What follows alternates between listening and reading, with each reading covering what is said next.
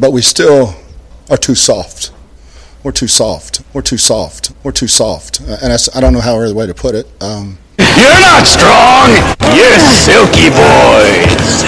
Silk comes from the butts of Chinese worms. And welcome back to a Real Bucs Talk podcast. This is Michael Plus, joined by Mark Ramirez. And Mark, we are just finishing up watching the Bucs versus Panthers game, and it's not pretty. Again, stupid mistakes by Jameis Winston and company, turnovers after turnovers. Bucs defense again playing soft, like we just put it up in the clip there. So I'll get your initial thoughts of the game so far. Yeah, so the right side of our line, two backups starting, and we're still throwing these deep, long developing passes. Jameis Winston, on some of them, he had, 4 sacks at halftime? Yeah, it wasn't good. And were 2 of them strip sacks, and one of them he did recover, the other one he didn't? Right, yeah. But either way, a lot of this is on the quarterback. If you're going to eat it and fall. Your offensive line is sucking, so either get rid of it or hold on to the ball. Because, to be honest, Carolina doesn't have that many yards. Well, now they do, but 220 passing yards isn't that damn much, and McCaffrey with only 36 rushing yards. It's not that bad, but the score is 34-18 as we speak right now. We couldn't stomach watching this crap anymore. Yeah, forgive me. Yeah, the game is still going on, but it's pretty much over. And we just had enough of it. Again, I put it up on yesterday on Twitter. I was like, why can't this team just be smart, use the playmakers that they have, and Evans, Godwin, OJ, and Rojo. Those guys should be your main people that touch the football, but instead we're still trying to go to the Bobo Wilsons and et cetera, and like Scotty Millers, and just nothing good. And again, trying to make the home run ball instead of just taking what's there underneath.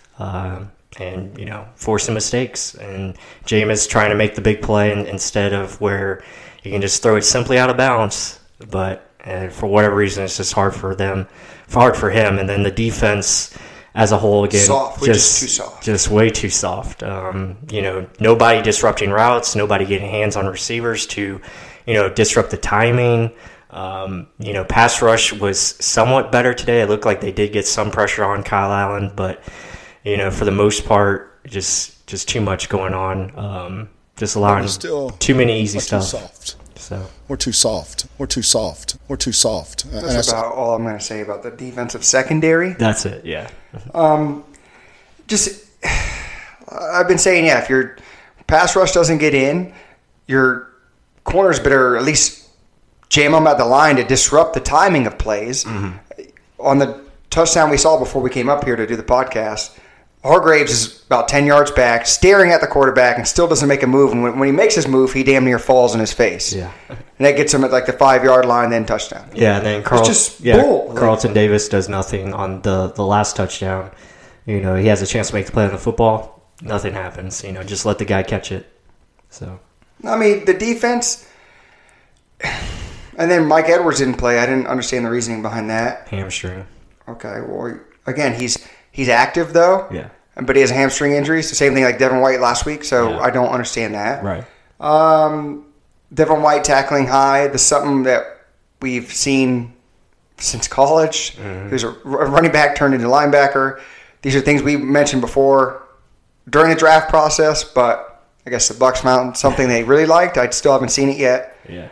I'm not going to down him because he hasn't had much playing time to show what he can do. Right. I know athletically he has it. I've said he could be an X factor, but that's a whole lot of potential there that isn't really being used. And that's not coach's fault. That's just he's got to get on the field. Other than that, the defense, they're put in a bad spot today. Secondary, short fields. 4 turnovers. That's going to kill. That's the biggest thing to talk about. Let's just real quick mention Jameis Winston, his 4 turnovers at half or right after the half. So it goes towards his turnovers, but also the play calling that led to the turnovers. The play calling's been crap. The only time we scored a touchdown in the first half was beautiful. And then they get away from it again, running the deep damn routes. Winston staring down the field. Use your guys short in space. That's all the Panthers did. Yeah. Less probability of mistakes.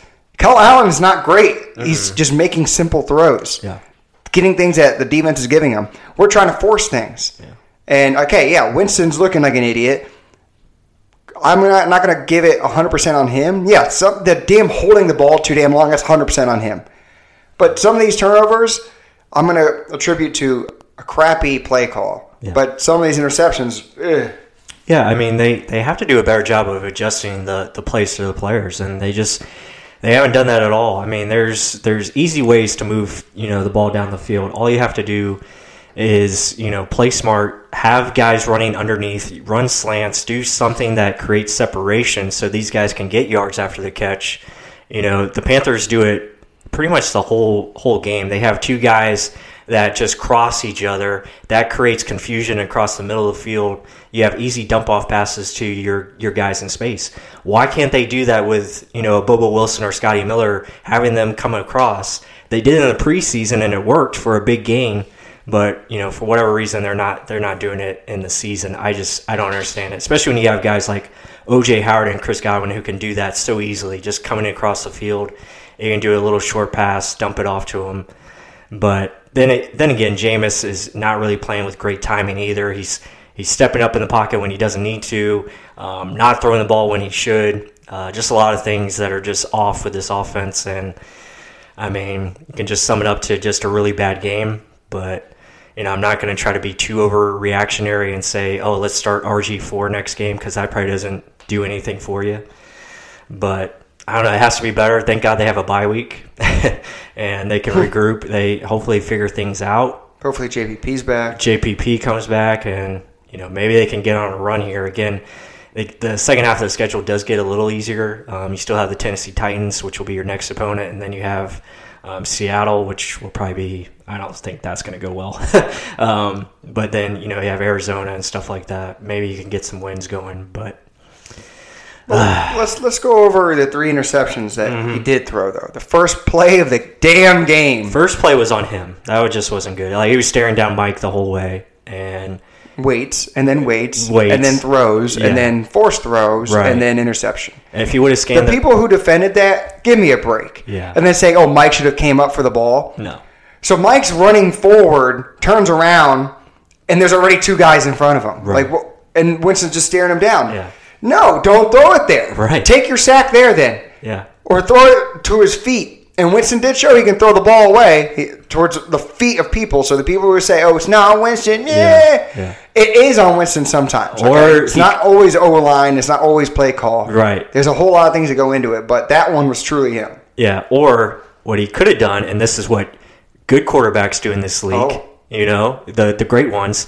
He could have looked at Mike. Okay, he's not open. Rotate his hips and turn to the right, and you have a wide open Chris Godwin.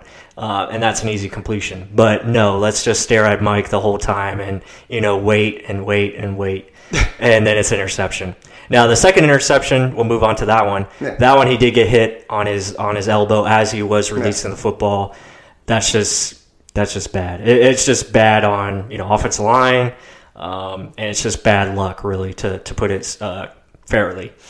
And then, let's see. Do I say he was holding on to it too long? He should have gotten rid of it earlier?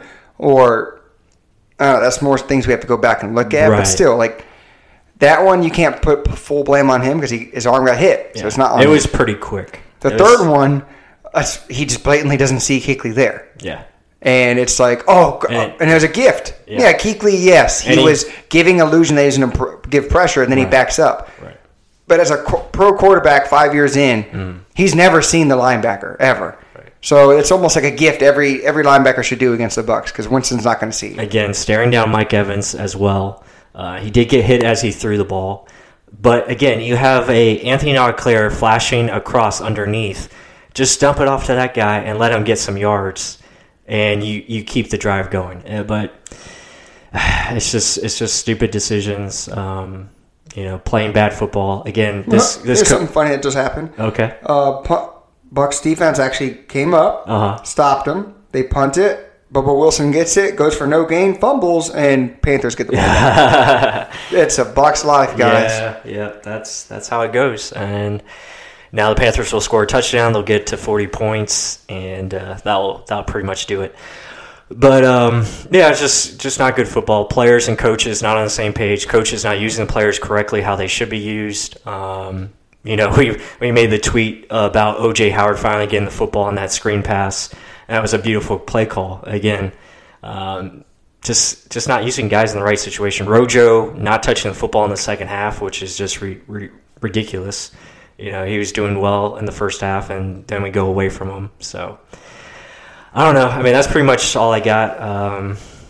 It's just got to be better. So let me ask this question: do you think Leftwich keeps calling plays, or do I you don't think know. BA I actually don't know starts? if it'll matter. I don't know if Really? I don't know if it'll matter. I mean, this is Bruce Arians' offense. This is the design plays and stuff. I don't know if you can call it any different.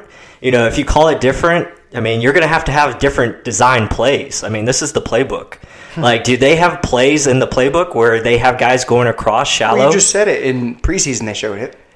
But that was Is it just because it's so vanilla? They're like, oh no, teams are going to get that. That's why I said we overthink everything. Yeah. We have all these weapons. They're like, oh no, but let's throw it to Scotty Miller. That's the problem. And Bobo. They overthink it. I don't know if that's just Leftwich overthinking things, or if that's like you just said, the playbook. Yeah.